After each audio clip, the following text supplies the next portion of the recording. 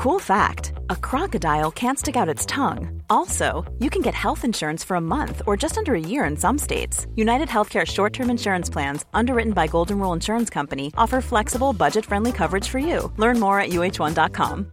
Ready to pop the question? The jewelers at BlueNile.com have got sparkle down to a science with beautiful lab-grown diamonds worthy of your most brilliant moments. Their lab-grown diamonds are independently graded and guaranteed identical to natural diamonds, and they're ready to ship to your door. Go to BlueNile.com and use promo code LISTEN to get $50 off your purchase of $500 or more. That's code LISTEN at BlueNile.com for $50 off. BlueNile.com, code LISTEN. Hey, I'm Ryan Reynolds. Recently, I asked Mint Mobile's legal team if big wireless companies are allowed to raise prices due to inflation. They said yes. And then when I asked if raising prices technically violates those onerous two-year contracts, they said, "What the f*** are you talking about, you insane Hollywood ass?" So to recap, we're cutting the price of Mint Unlimited from $30 a month to just $15 a month. Give it a try at mintmobile.com/switch. $45 up front for 3 months plus taxes and fees. Promo rate for new customers for limited time. Unlimited more than 40 gigabytes per month. Slows full terms at mintmobile.com.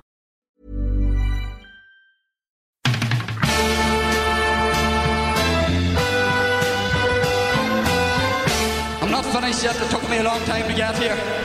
Both players have spoken with each other, and they regret what happened. They've had a frank discussion with each other, and they're both of them are keen to now focus on getting back their county jerseys. That these fellas will get such a shell shock next Saturday evening that we'll put them back in their asses for 10 years. So the GAA Joe account, Conor, tweeted out last week about the best minor you've ever seen. And I was interested in seeing some of the replies back to that, because I replied to it myself about our very own Bino MacDonald. So Bino won 3 Leinster minors in a row. He played minor for 3 years. He won 3 Leinsters. He played in 3 All-Ireland minor finals. He won 2 of them, and they were beaten in the final by Tyrone, a brilliant Tyrone team, in his 3rd year. So I was kind of thinking that can't really be beaten. Bino is the greatest minor that has ever played the game. But as it turns out, there were better minors probably than Bino MacDonald. Like David Clifford obviously is one that jumps out to most people. Like Michael Dignan replied back and he said John Troy. He was obviously Offaly centre forward that most people remember him. He was on the Offaly minor panel for 4 years, 86, 87, 88, 89. He won 3 Leinsters and 3 All-Irelands along the way. And he won all of them in goals. So that was an interesting one. Michael Dignan. Like there's other, like obviously Joe Canning, kind of big ones. One minor really jumps out at me that I always remember thinking, geez, he's a brilliant player, and he didn't really make it, was Declan McCrossan from Tyrone. Like he had a moustache as a minor and he always kind of stood up, but he's this real swashbuckling centre back. He looked like he was maybe about 25 playing minor. You know, he was kind of a standout one. I'm trying to, like, who's a big one in Mayo? Surely Kieran MacDonald was one of the greatest minors that has ever graced the field in Mayo. I don't think Kieran MacDonald really came to pride. Like he obviously he was an underage star, but not the way that not in the same tones that you're talking about Bino or David Clifford. To be honest, like the obvious one, and it's a really obvious one for me was Aidan O'Shea, because Aidan O'Shea I think was on the Mayo team that got to an All-Ireland final in 2008 against Tyrone. And I suppose he was a brilliant player, obviously, but what made him stand out at minor more so than anything else was his size. Just really looked like he was a man beast. He was like just a man a man about boys, basically. Yeah. But he actually back then as well, he was probably more of a scorer than he is. Definitely a point. He used to play centre forward. He's more even a traditional centre forward than the centre forward he became as a senior. But he was really fully formed. He as a minor player, and then he ended up making his debut as a senior player the year after he played minor. So that's from Mayo. That's the one. But like the way I kind of judge outstanding minors would be you hear this hype about them that like, oh, these guys are going to be absolute superstars. And now for me, you've mentioned them already, Clifford and Joe Canning. From when these lads were 16 or 17, they were being talked about as the next best thing. And fair play to Clifford and Canning, they've lived up for it as well. Just Clifford, particularly that year that Kerry won the minor when he scored 4-4 against Derry. Mayo got to the All-Ireland final that year, so Clifford played in a couple of games before the Mayo senior games. Right. And he was the type of guy that, like, you'd make sure you'd leave the pub in time to catch the minor game, and that was no small deal, I can tell you at the time, Pully. But by God, has he lived up to the hype since? Yeah, no, he definitely has. Joe Canning, they're the two big ones where you kind of hear whispers about this fella, even when they're 16, and they kind of filter throughout the country. I remember Eugene Clunan and Eugene O'Neill. I just remember them specifically because they were in the minor All-Ireland hurling final in '96, the year I was minor, and there was huge talk about them. They were both number 14. It was like the two Eugenes going head to head. Didn't have unbelievable senior careers, the two of them, funnily enough. But anyways, the winner of the greatest minor that has ever played the game, it was Gerard O'Kane, obviously Glenullen and Derry footballer, who replied back to me about Dermot McNicholl. And it's an interesting one because we did the 1993 All-Ireland final nostalgia show, myself and Conan. And I remember Conan saying to me, I didn't remember Dermot McNicholl really playing at all too much. And I remember that final, he came on at half time, and I remember Conan saying, and that was a big controversy in itself because the great Dermot McNicholl, and I just didn't really know much to talk about it. But anyways, I got looking about Dermot McNicholl. So before Dermot McNicholl left school, he'd won 3 minor Ulster titles, and he'd played in 3 All-Ireland minor finals. Winning 1 as captain and playing in his first at the age of 14. He played 4 years minor. He played in 5 McCrory Cup finals, winning 4 of them. The first McCrory Cup final he played, he was only 14, and that's a record. But we're not finished yet. He was still in school when he won a senior All-Star for Derry, and he's the youngest ever All-Star in the GAA, and he was still in school when he represented Ireland in the compromise rules. And Dermot joins us on the line now. Dermot, how's it going? Great, Colin. How are you? I'm looking forward to having a chat with you. Yeah, Jesus, that's some list of achievements by the time you're still, 17, 18? Yeah, 18 I would have been at that stage, it's looking back on it, Colin, it's a heavy list of games and championships and finals and that I played in, but I really, really enjoyed every second of it. I was brought up in my own club here, Glenolm.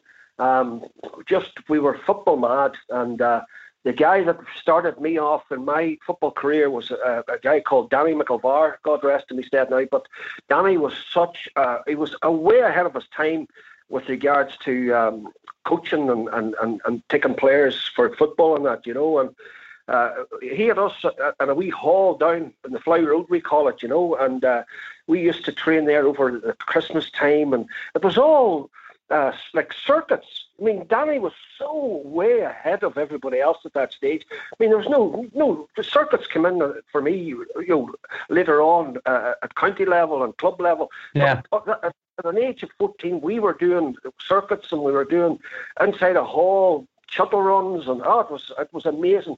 But he gave me that first taste of playing football, and Jerry McElhenney, my God, I used to idolise him, and he was a Derry man at the time. He was really one of the stars, and we all looked up to him, at that time. Yeah, well, when you were 14 and you're on the McCrory Cup team, and you're 14 and you're playing in an All-Ireland minor final, where were you playing on the team? Or were you really advanced physically, or was it this training this fella was doing with you? That's a difficult question, Colin. I suppose I was fairly strong at a very early age. I wasn't overly tall, but a lot of my training would have been individual training. There's a hill down below where I live here now, and I used to do serious sprints up them hills, and I think that maybe helped develop me power in my legs and that, and I also remember at a very early age around the Glenolm here, myself and a neighbour here, Henry Martin Hassan, and boys like that, we used to just be on our bikes the whole time, and it was never, we were always out doing something in the fresh air, and whether it was cycling, whether it was running, even going to training, like we would have walked to training and at an earlier stage, and you would have done anything to get yourself involved in the team, and all the boys that I played with at that age, were mad about it as well. It was just built. We were just brought up with it, and Danny McElvar has to take serious credit for that. Right. He just He lit that fuse that got us all mad about football, you know. Well, there must have been fierce excitement about you in Derry around that time, because we kind of had it with Beano MacDonald here in Laois, and we see it recently with David Clifford. And I suppose what they did in the game wouldn't be even, it wouldn't be on the level of what you were doing back in the early 80s. Like, I mean, was everyone in Derry talking about you? Not really. Well, you didn't have the same social media. You didn't have the same coverage that you have. Players, are now, you have all them Instagram, you have Facebook, you have, all them different social networks and that. Yeah. We didn't have that at the time, but you still did have the local papers. You still had the national papers. I remember the time that I was representing Ireland in the Compromise Rules, that the TV cameras come into the school for the first time, and it was pretty big at that time. But as I say, I just didn't see it that way. I just took it that, look, this is what it is. I'm playing for different teams, and I'm just enjoying it. And I didn't at that time. I just didn't think. I didn't realise it was as big as it is now. Looking back now, like it was a serious achievements, Yeah. And I'm lucky that so many of the managers that were in charge of me, they give that trust on me, and they believed in my ability, that I could play the game, So I was very, very lucky that way. So I believe that you were a very good rugby player at the time as well. So you're playing with Glenullen, you're playing McCrory Cup, you're playing, I presume, under 14, 16 and minor at football. How many teams were you playing with at that time? At that time, Colin, I was playing, starting off in the club, under 14s and under 16s and minors and seniors as well. I was playing for Glenullen seniors when I was 14. Jesus. Yeah, and then, well, we're a rural area, small enough population, but it's a serious. We've produced some brilliant footballers down through the years. Really, really good footballers. And Paddy Bradley's from my club, and Gabriel Bradley, Liam Bradley, there was Declan McNicholl, Cal McNicholl, Raymond Rocky Conway, was Michael Moore-Hurtig in the minor final in '83 said he was the best minor he's seen coming into Croke Park.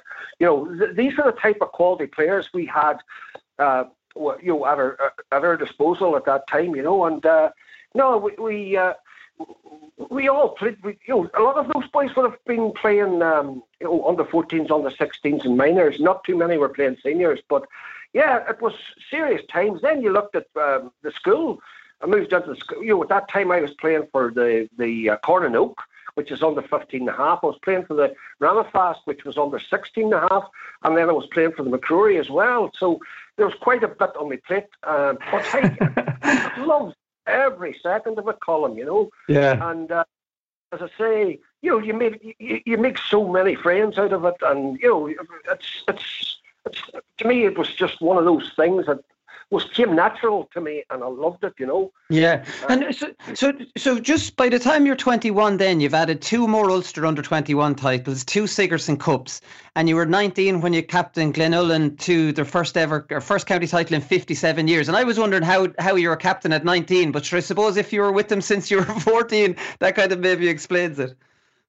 Well, again, it was, we had, Colin, you're so lucky. I was looking there.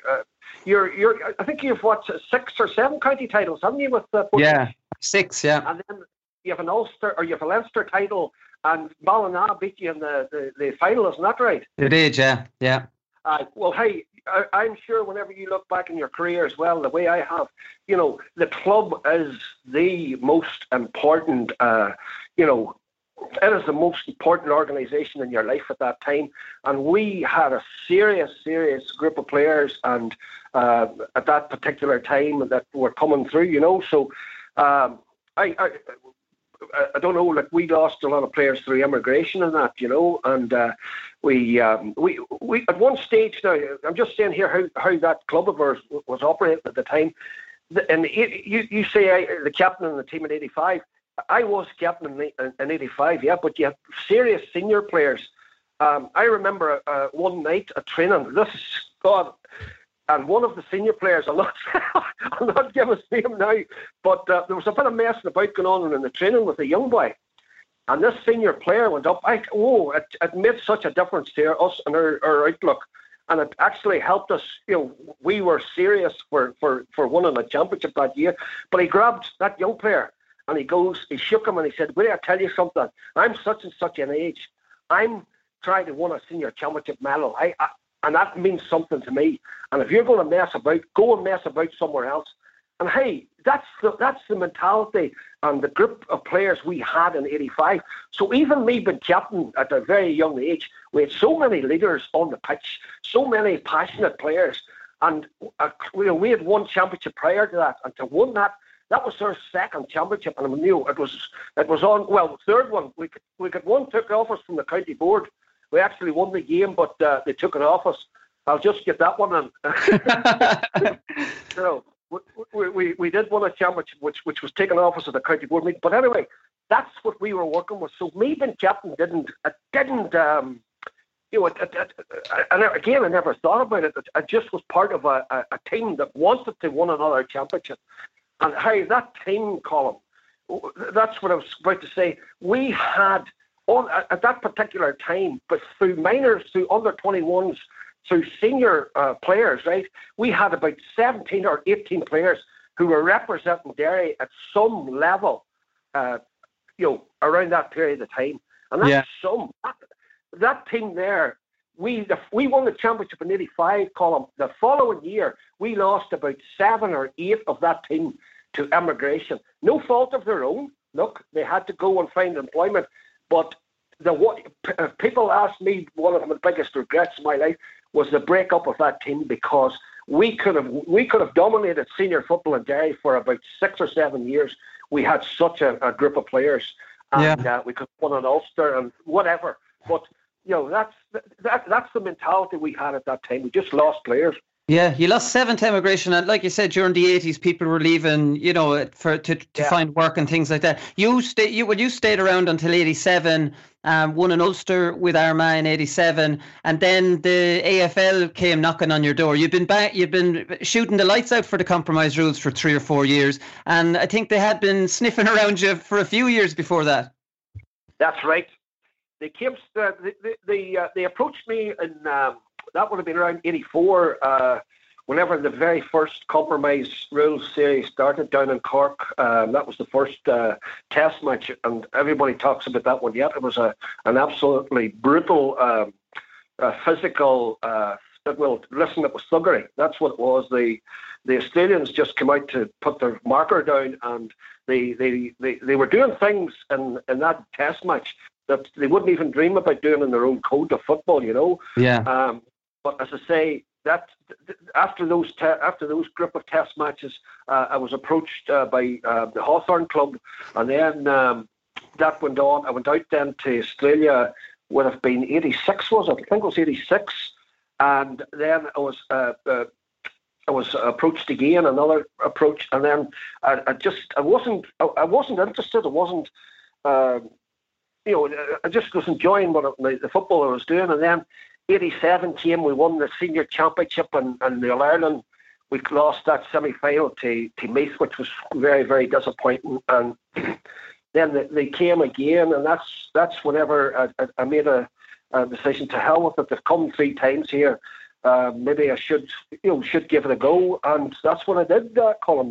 Yeah, because it doesn't seem like as big a decision now, because loads of fellas have gone out, but only 2 had gone out before you at that time. So it was a huge step, especially leaving Glenullen and leaving Armagh with such a brilliant, group of players in both. That's right. No, it wasn't a decision that I just made overnight. I've had 3 or 4 years to think about it because of the nature of the invitations to come out. But it was. I looked at Jim Steins, and I looked at Sean White as well, and they were doing really well. Paul Early had been out as well, I think, at that particular time, and. Whenever I went out to Australia, I got to meet Sean White, and I got to meet Jim, and such tragedy there. It was, the 2 lads cancer and that. But they were so good to me. They were so good to me, Colin, whenever I was out there. Like Jim Steins and Sean White in particular helped me settle in and would have been out kicking with me and encouraging me and things like that, So now I have a lot of time and respect for those two men, and I was absolutely devastated, with how it finished off. Yeah, well, that was the thing. Was it lonely out there? You were in St Kilda. I know the two lads used to help you out, and come across. I was reading that you used to sneak off to play a bit of local GAA in your spare time. Oh, yeah. We would have gone down. We travelled maybe it would have been about 140 kilometres out of Melbourne to the place that we played the Gaelic games, and we would have had games, and they wouldn't have known about it, And I remember Anthony Toll there. I remember he got a bad injury at the time. I would have been out around there. He broke his leg, didn't he?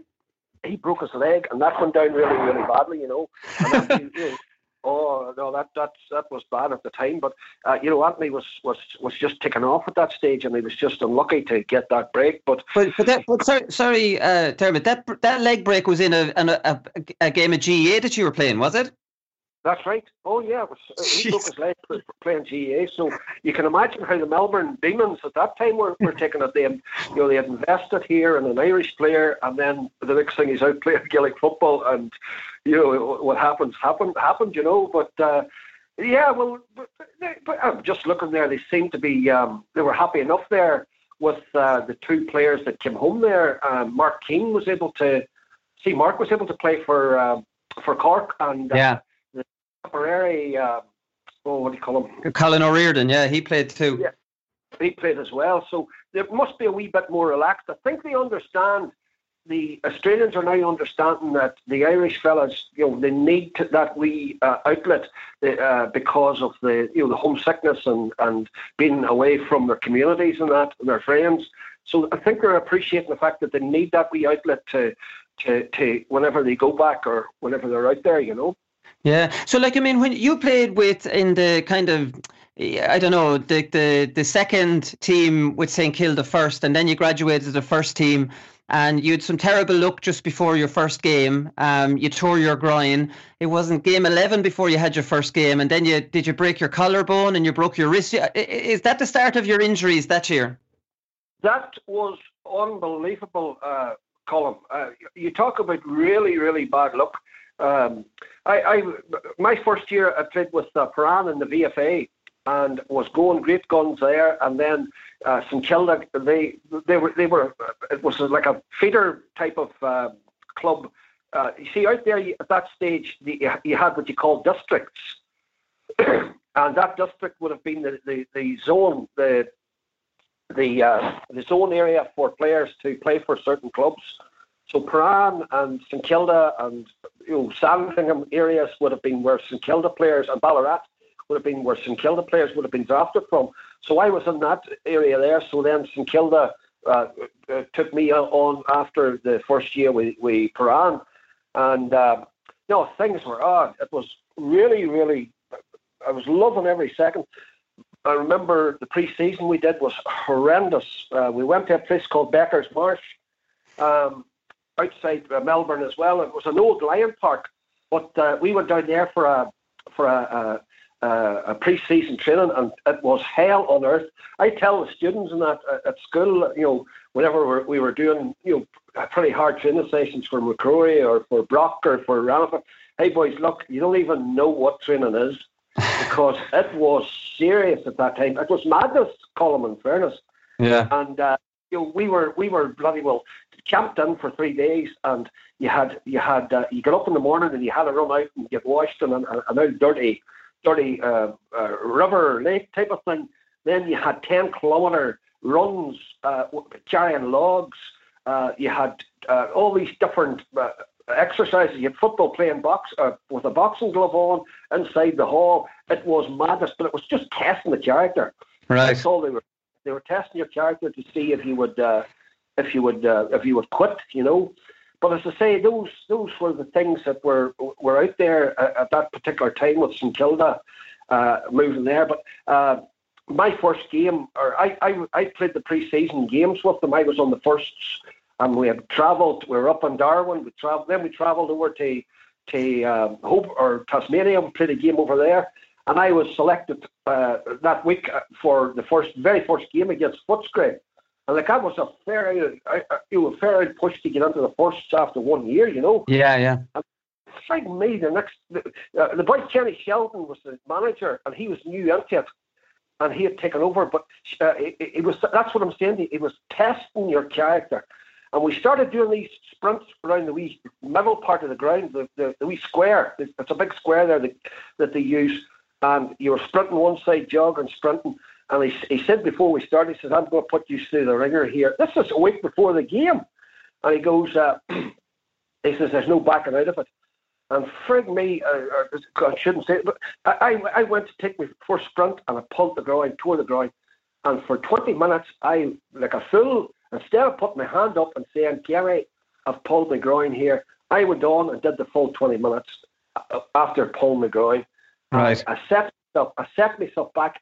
I wasn't able to train. I wasn't able to run. I wasn't able to cycle. I was able to do nothing apart from a wee bit of swimming and my weights, upper body weights. And I was out for about, I missed the first 10 rounds because of the groin tear. Then, as I say, I come back in and played a reserve game, got picked for the seniors, was in the seniors, but I played 3 games, and my fitness had dropped off because of the pre-season that I'd missed. It just wasn't up till the pace of it for those 2 or 3 games. And then I went down to the 2s for 2 games, and then I was back to the seniors. I didn't get myself going, and I broke my collarbone, and out for 4 weeks. And then I come back, played the reserve game, and my last game against Essendon, I broke my wrist. So that was my second year with St Kilda. Jesus. Yeah, that's very unlucky. But they wanted you to stay out. You left after that, right? Because you were only given 1 year out of Jordanstown in college. But St Kilda wanted you to stay even after all your bad luck. That's right. Yep. They were keen for me to stay on, and I was prepared to stay on. And then we had everything set up. Jesus, St Kilda were brilliant. They were paying for me. Colleges, college fees now. I had got accepted into Footscray Institute of Technology to finish off my PE degree. Everything was set up. I had got the modules. What I had to finish over here at University of Ulster, they were sent over, and Footscray were going through it, and they were able to give me the same study over here, or the same units over here. And everything was grand. And then the next thing, I got a letter from the university saying, from God rest him, he's dead now, Professor Saunders, a lovely, lovely man, but he had to follow the university charter. And at that stage it was, if you start the university, if you start in Jordanstown, you have to finish your degree in Jordanstown. So I wasn't able to, what everyone does now in the world, move from country to country to get your education. I wasn't able to do that. And I had to make a short decision whether I stayed on here I had to make the decision to drop out. No, they gave me the option of taking another year out and then coming back, or drop out. So that was what was left with Colm, and I made the decision after talking to a few people that I would come home. Right. And did you go straight back in with Derry then? Because I was reading you were out in Boston the following summer. What year did you get back in playing with Derry, and how many years were you gone for? Oh, I was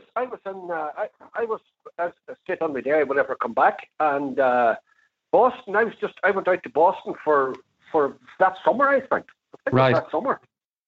So yeah, that was it. I'm trying to. I'll tell you something now, Colm. You've done your homework.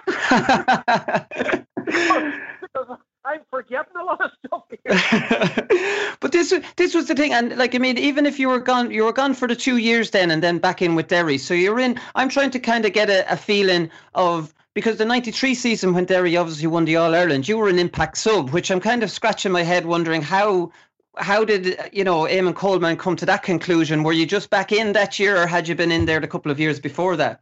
No, I'd been in a couple of years before that, but the final, the 93 final was a decision that Eamon and the management crew at that time would have made, but I think looking back on it now, Eamon and me, I, to be honest now, I was very disappointed with the result, but to me it wasn't about me, it was about winning the All-Ireland.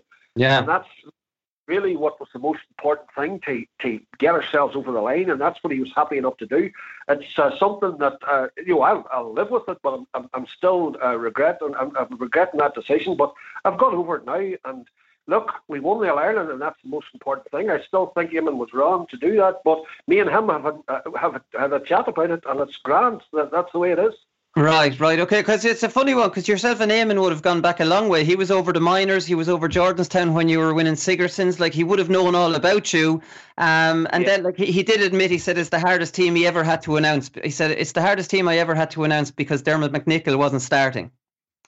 Well, I think Eamon, in his heart of hearts, knew himself that probably he was making a decision that he thought was in his heart was right, and was right, and his head was right, but his heart wasn't right. Right. And that's how I would look at that. Me and Eamon, we go back a long time.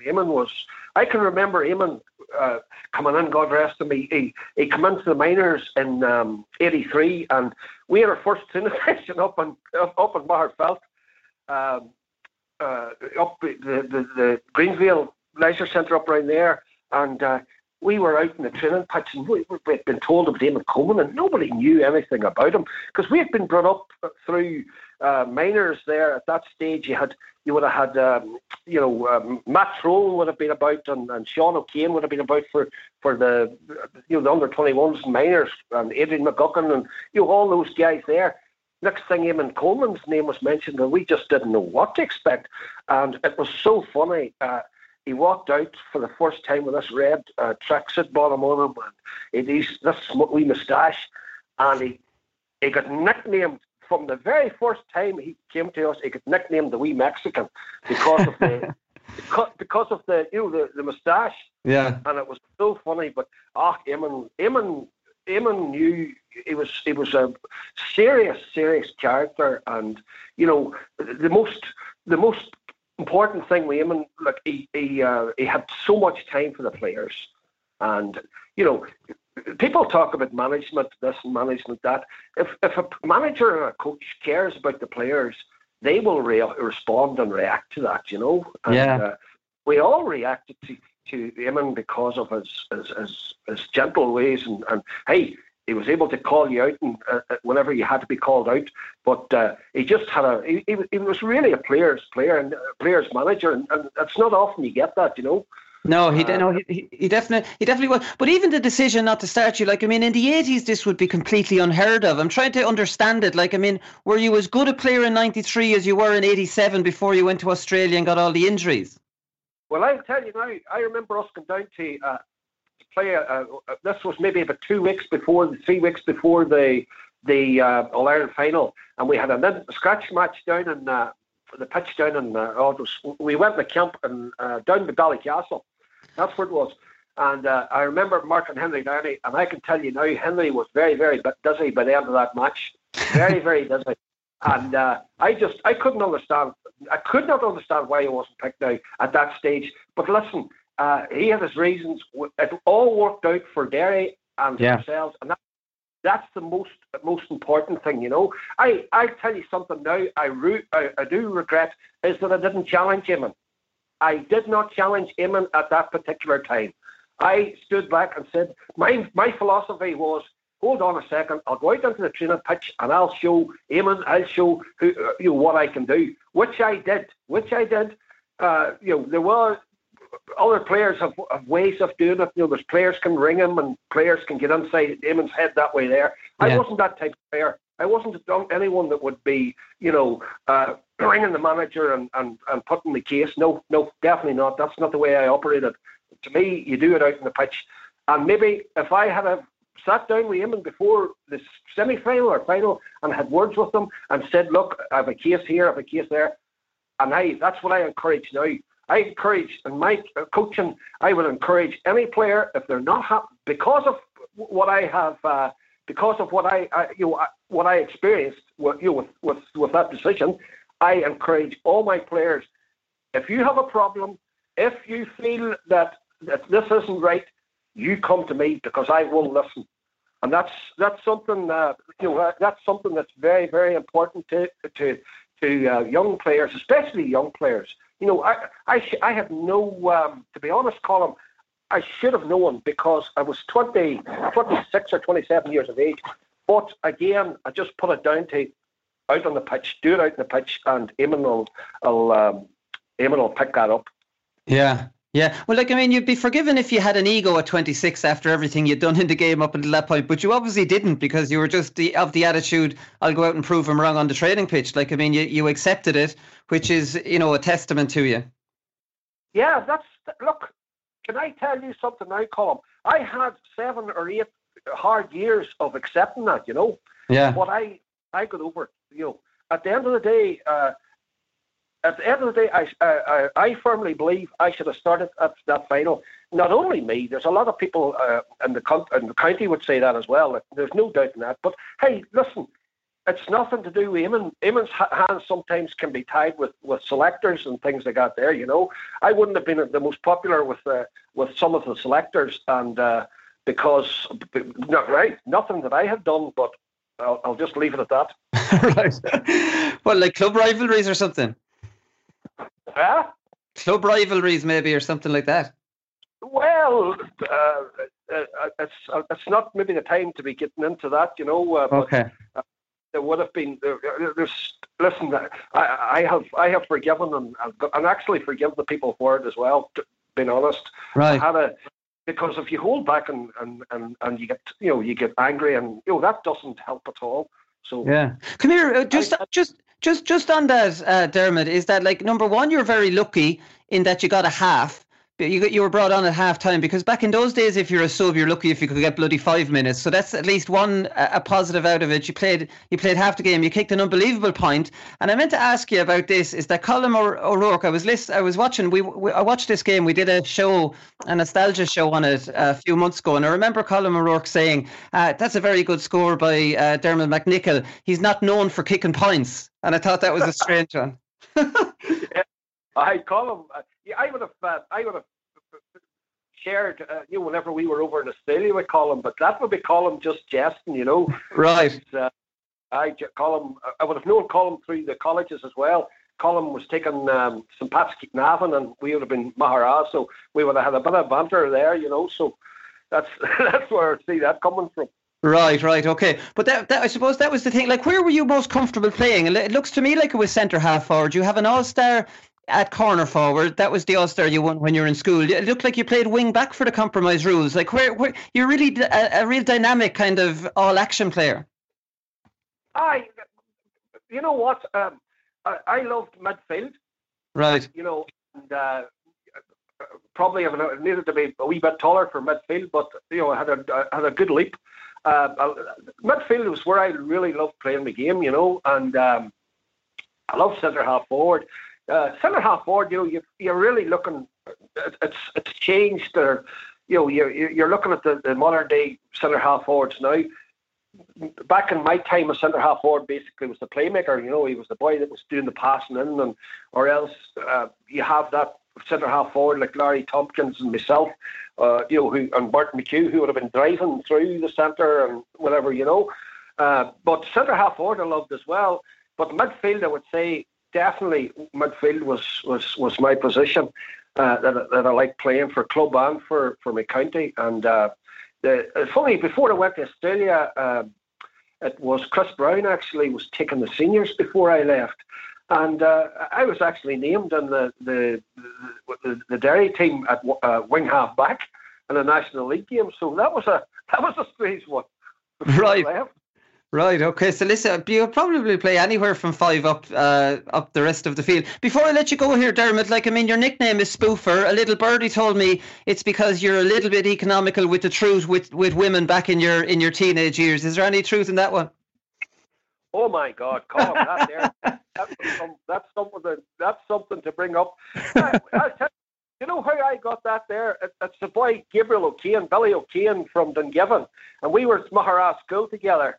And Billy one day we messed about, and he come into school the next day, and I called him a spiffer. They got there, and the next day he came in and he called me a spiffer, and that's how that name stuck. Honest to God, Colin, that is how it stuck. I called him a spiffer, and he called me a spiffer. So no, it's just as simple as that. Then, sure. I've got the complete wrong end of the stick here altogether. And right before you got the wrong end, but you know what, Colin? I'm not going to deny it. You know, being having the career I had now. I was lucky enough to meet some beautiful woman, and I'm very lucky that I finished off with a really a gem of a wife, and my wife Ida. You know, the best one of all. I have four absolutely beautiful children.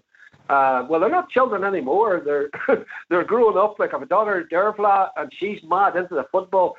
Dermot, he's done his cruciate now twice, the same knee. This last 2 years, and seriously, Colin, the work that he is putting in is unbelievable. He's never out of the gym. He's never doing the work for that knee, and I hope he does get a break because he's a really good footballer. My two twin boys, Fergal and Callum, the work that they're putting in, and they're on. It's amazing for players, fathers of or sons of fathers who have had a good career. The pressure is on them, but I'm so proud of them, the work that they're putting in, because I'll tell you something now, some of the work that they're putting in, I wouldn't have done. Yeah. No, the workload is big now. And like you're talking about knee injuries, you're in a bad way yourself, Dermot. Like you need 2 knee replacements and a hip replacement. And I suppose when you look back, and we were talking at the start of the interview about all the teams you were on at underage, the rugby, the cycling, all the circuits, all that. Like, I mean, when you look back on it now, would you regret that with the pain you're in now, for example, or what way are you looking at it? Listen. I enjoyed every moment of it, Colin, whenever I was playing and whenever I was training. Like, I enjoyed training as well. I can never understand players saying, I don't like training. I enjoyed the training. I enjoyed the playing. But I'm sitting here now on a sofa with 2 knees that have to be replaced, especially the left one. The left one is completely banjaxed. The right one is bone on bone as well. And it's the right hip to get replaced as well. So it's taken its toll. But listen, that's the way it is. I have a brilliant career in football, and I've made so many friends. And it's also led me into coaching, and I love the coaching end of it as well. And enjoy giving back what other people give to me, because the people that I was fortunate enough to work with, starting off with Danny McElvar, through the school, Adrian McGuckin and Oliver Hughes, and then got on to the Eamon Coleman's and all those guys there, right through to the very top, like with Kevin Heffern and Peter McDermott and oh my God, the managers, Mick O'Dwyer, Kevin Heffern, as I said, those guys, to be luckily involved with those managers and to learn from them, I'm so privileged, and I'm so happy. Yeah. And I want to just, I'm at the stage now where I'm just enjoying watching games, and I'm sure you're the same, Colin. Oh yeah, definitely. Well, it's my job to watch them now. So, that's definitely what I'm doing most of the time. It was good to hear that you're enjoying watching them, Dermot, because there's a lot of negativity, I suppose, about the modern game, and a lot of people of your era kind of comparing eras and saying it's not as good now. That's the biggest load of nonsense, Colin, that I have heard. What you're witnessing now is transition, the way football's transitions. There's a transition period there. Football's moving on, and the only thing I would say, Colin, right? You're looking at the game now from how we played it, and you'll agree with me here. It was, decisions were made by the players, and there was great spontaneity in the game, right? Now you have a game which is structured. Look, it's no matter what you say, it's following the simple process of where the professional game is going. American football, go to rugby, go to soccer, go to all those games. You have a process there, and play. You have your team plan, and your players are now expected to follow the team plan and to follow the system and to follow the positions, and that's the way it is, right? It's taken away the individual. That's the good thing. It's taken away the bad thing. It's taken away the individual player, that he's not allowed, maybe a good player, to express himself the way he could. But at the same time, it's now a thinking process. The game is a thinking process for coaches, and they have to work out systems, how to beat a certain system. That's Mickey Hart's, them boys, and Joe Kiernan's, whatever. They have produced the model. Now managers have to try and beat that model. That's how I see it, and it's very much like business. You have the product, and you have to follow it. So that's how I see it. But no, I think the skill level has gone through the roof. I think players now, the way they're able to use their left foot, their right foot. Take a look at some of the games that we played, and God, we were never using our left foot the way players are using their left foot now, or their non-preferred foot, I should say. No, I think the game has come on brilliantly. Yeah, and no. That's how I would see it at the minute, Colin. Yeah. Yeah, no, I completely agree. I think the skill level has gone completely through the roof, especially with some of the forwards. Come here, Dermot. I've taken enough of your time there. I'll let you go. Thanks very much for chatting to us about your career. Like, it's incredible stuff what you were doing back in the 80s, and fair play to you. Thanks for taking the call. No bother, Colin. Yeah, great stuff from Dermot there. I think we can put that to bed, Conor. Greatest minor who's ever played. Well, anyone who plays in an All-Ireland minor final at the age of 14, is that correct? Yeah, incredible stuff. I think, there's no dispute from me on my end anyway, Willie. Yeah, so he was the David Clifford of the early 80s, when there was no social media and no clips of his scores. I think what he did during the 80s was absolutely phenomenal. We'll move on, Conor, because Dessie Farrell has been talking this week, and comes as no surprise to me. He was on a podcast with Karen, and he said, I definitely think, he's talking about the provincial championships, and he says, I definitely think the competition structure is a big one, and this might not go down well, particularly in Ulster, but I'm no longer a fan of the provincial system. I would be open to change. The one thing we shouldn't be afraid of in the GAA is experiment. You can also always revert back if something wasn't successful. Talking a bit of sense, something you don't hear too many managers really coming out, and this is Dublin after winning, did they win 10 in a row and 14 of the last 15 Leinsters? It does Dublin no good just strolling through Leinster to prefer more competitive games. You just don't hear that many managers, especially the high profile ones, say get rid of it.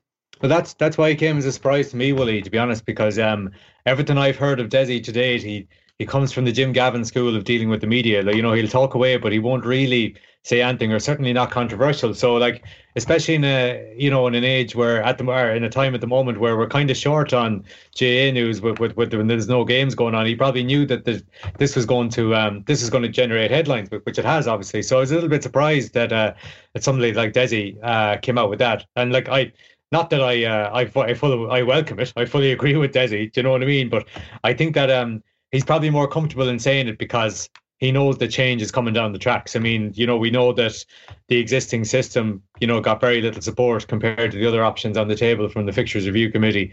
So he's probably more comfortable in, suggesting that the provincial system should be done away with. And I should say, Willie, that he didn't necessarily say they have to be scrapped. Like Dessie was very vague on what, we should actually do. He just said he doesn't like the provincial system, dictating the championship at the moment, which it still does, you know what I mean? So he could be a big fan of the Woolley model, and have them played before the championship, and then, let the league system take over come the summertime. But no, I welcome, the support for stuff like this, can only be helped by high profile people coming out, in support of.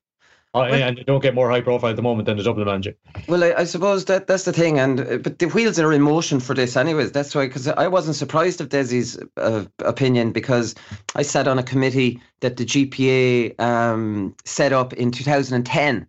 I remember where the old GPA offices used to be down there in Drumcondra, and there was Kieran Whelan, Dick Clerkin was on it, myself, a few others, and we're throwing around ideas to change the provincial system. So this has kind of been in the work. And Desi spoke at that meeting. He chaired it, and like he was very kind of on the side of let's try and do something that's fairer, where every county has the same games, every county starts on the same date, all these kind of things. So I wasn't surprised. I was just surprised that he maybe said it publicly. But then again, it is probably a little bit late because the wheels are in motion. And in fairness to John Horan, he wasn't very slow in trying to fix that. So hopefully next year we'll have a new championship structure. I see some people giving out about the GAA insurance thing. John Mulhall was in the Examiner. I saw other people on Twitter. Now everybody gives out about everything on Twitter, but it's like the GAA have stopped covering players for loss of earnings if they're out injured. So the fund has been on the go since 1929. And before this year, if a player couldn't go working because of a GAA injury, they could get €300 per week for a maximum of 26 weeks. So, it was a very, very good cover for anybody who got injured playing GAA. But obviously, the GAA's finances have taken an awful hit.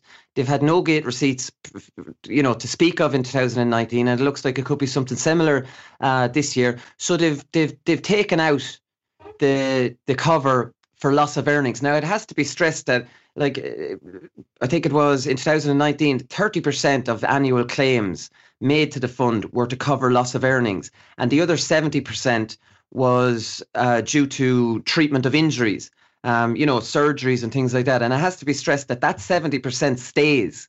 You're still covered for medical surgeries. They're just not being covered the 30% for the loss of earnings. And I don't see what the big problem with this is. Like, money doesn't grow on trees here, Conor. It's a bit like we're going to come out of these lockdowns and everyone's going to be all shocked next year or the year after when austerity returns. Do you know what I mean? Money, where do people think this money's going to come out of? The GAA can't afford this right now, and I don't see a huge big deal in it.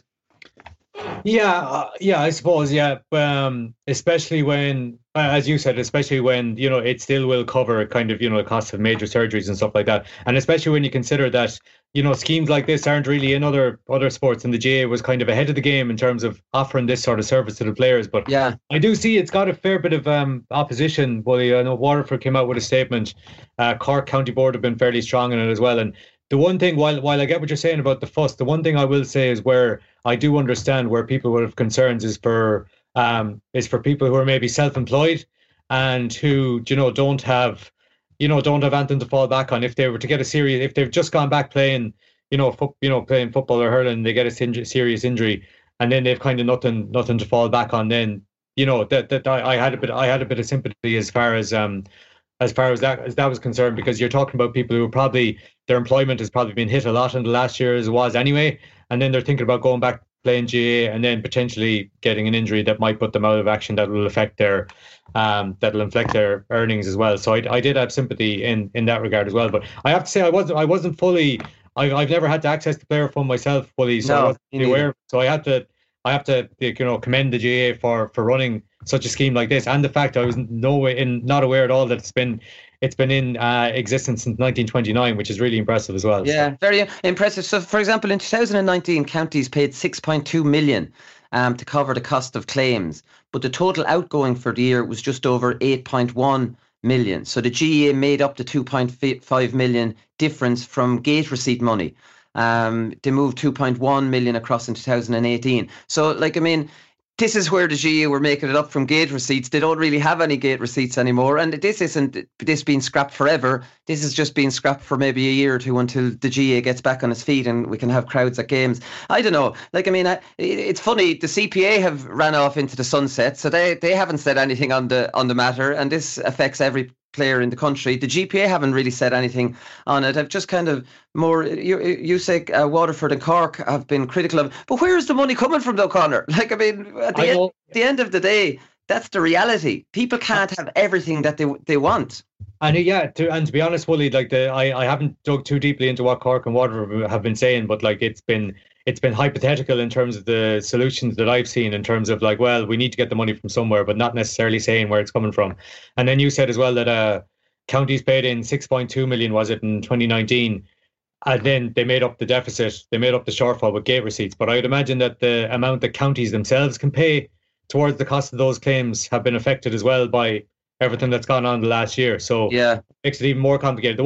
I did see one in Cork, a club delegate, this was raised at county board level. I think a club delegate raised the prospect of the GAA partnering with an insurance company to kind of right. To cover it in some way, or to come up with some scheme that might involve the players paying a little more, but that in the event of something like this, in the event of loss of earnings, they'd be covered. And I was thinking then that, like, whether it's Allianz or Liberty Insurance, the GAA does have a lot of history of kind of, being involved with these organisations. So maybe something can be done there to come up with the shortfall. But you're right, you can't just say, well, we need the money, and then not necessarily say where it's coming from, because you have to remember we're coming off the backdrop of the GAA had a 30 million shortfall or something to that effect in their own finances. So, yeah, as you said, money doesn't grow on trees. Yeah, and as we know, the insurance industry is notoriously generous as well, so they might be able to...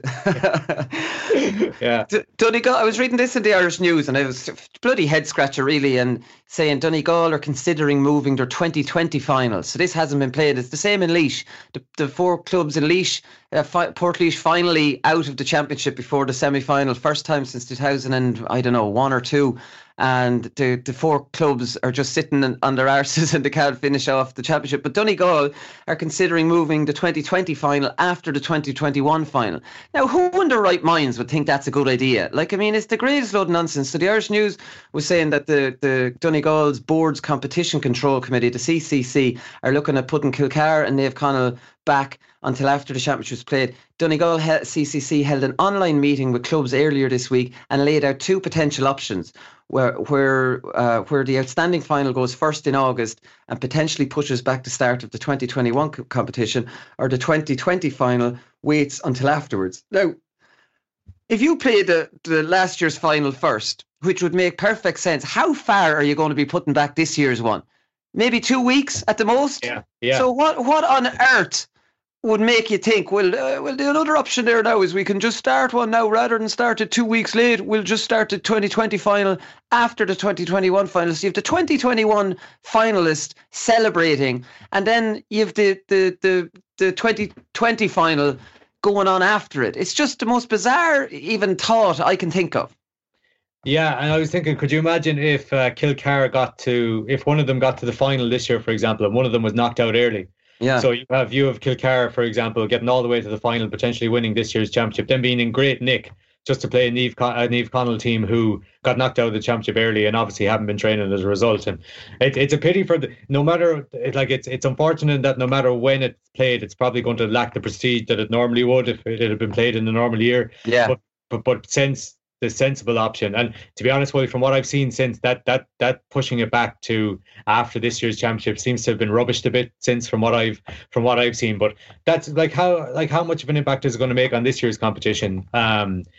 Whatever impact it makes in this year's competition, it makes far more sense than leaving it until after this year's competition, where I can't envisage anyone who'd be happy with that sort of situation. But it just makes, the GAA have been very conservative with the whole COVID thing. Their decision to scrap all the clubs, when was that? Last October. That was very premature. All it was, maybe 2 more weekends of club. I know they got a lot of bad press with the celebrations after county finals, but it's really, really unfortunate for the clubs that are still in that championship that, they're not even getting played early this year because of the situation we're in. Then the inter-county will start. They won't have their club players, and it will be August now before those finals are played. And in Laois's case, before last year's semi-finals are played. Yeah, and actually I saw the Naomh Conaill manager was actually suggesting that it might be played in May, which seems way too soon. And he was saying that basically that everybody is rubbishing that situation. Yeah, Donegal would be playing in May though, no? Oh, they would, yeah, but just to nearly get this game out of the way, just to have kind of last year's championship wrapped up. But what I'm saying is that the Donegal inter-county team will have loads of Kilcara and Naomh Conaill players. Yeah, I know. This is a suggestion that's probably a little bit kind of not maybe thought through, or I don't know, because it doesn't seem feasible at all if inter-county is back. But it was suggested played in May to wrap it up, which again seems not feasible to me because Donegal will be back. But actually, it nearly seemed like a better suggestion to pushing it till after this year's championship is over. But you're right, it is. I suppose, Willie, we're 6 months on now So we have to, it is a pity that those championships don't get played. But like, I do remember at the time the level of uproar that greeted kind of some county finals where fans kind of didn't pay attention to restrictions afterwards. So it seems really unfortunate now, but it's probably more understandable the stance that GAA took at the time, given the kind of the mood that greeted kind of some of those games. Yeah. Yeah, I think at the time, I don't think I was overly critical of it at the time. It's just like, I mean, maybe 2 more weeks would have wrapped it all up. I do feel a lot of sympathy for the clubs that put in such an effort last year and now, are just sitting around. So, like, where would you even be as a club player? Like, I mean, you've gone through lockdown over Christmas. You would be out of shape. Motivation would be really low. You're heading into a pre-season with a county final, your first game in August. It's definitely a weird one psychologically for players. I was just thinking that there as well, even though that makes the most sense. I do have sympathy for Kilcarran and Naomh Conaill as well, because you have to go really, you have to completely taper your training around for one game, and then you nearly have to change it around again to build up for, even though you're playing the championship immediately afterwards, sometimes you kind of build through a championship and try and get stronger and peak for the latter stages. So it's a complete head melt for them with the schedule and stuff. But again, of all the options on the table, it probably makes the most sense. Yeah, exactly. So Paul Mescal has increased the sales of O'Neill's shorts in 2020 by 20%. So Paul Mescal, obviously ex-Kildare minor and acting superstar. Now, if anyone hasn't heard my interview with him, just go search for Paul Mescal on the GAA. Really, really sound fella. Brilliant actor. But I was just looking at this. He said the report on this: the normal people star and former Kildare minor football captain made the €20 O'Neill shorts one of last year's most sought after fashion items. So he goes around, he wore them on a GQ cover shoot.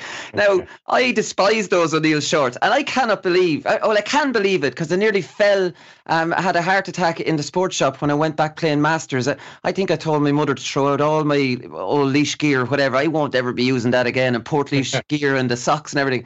And then when I come back looking to play Masters, I had no gear, and I went into the sports shop to buy a pair of shorts and socks. And I nearly had a heart attack. The shorts and socks came to about 25 quid, and I was looking, these shorts are €20. For just the normal O'Neill's one, no crest or anything on them, the 2 stripes, and O'Neill's written on them, and said, who in their right mind would pay 20? Now, well, I just did pay €20 for them, and I was like, what on earth? And then I started thinking, I never bought gear in my life, really, for as long as I can remember. I never bought football boots. I'm very, very lucky that I can't remember ever buying a pair of football boots. You just kind of got them for free with Leash, and you get all the gear for free. €20 for a pair of O'Neill shorts, Conor. Yeah. You should have told your mother to put all those Leash shorts up on eBay. Can you imagine the money they get for them now, Willie? After the Paul Mescal thing. The greatest minor ever. Get them signed by Beano as well. Just get the price up a little bit. But the funny thing about that GQ cover shoot? So he was wearing in the magazines like that, they have there'd be a caption underneath. It'll be Paul Mescal is wearing. So it'd be Paul Mescal is wearing. So it was on shorts by O'Neill's, 20 quid. He was wearing a pullover in the same. He's wearing a pullover in the same picture as by some brand called Hermes. I've never heard of them before, but it cost 10 grand.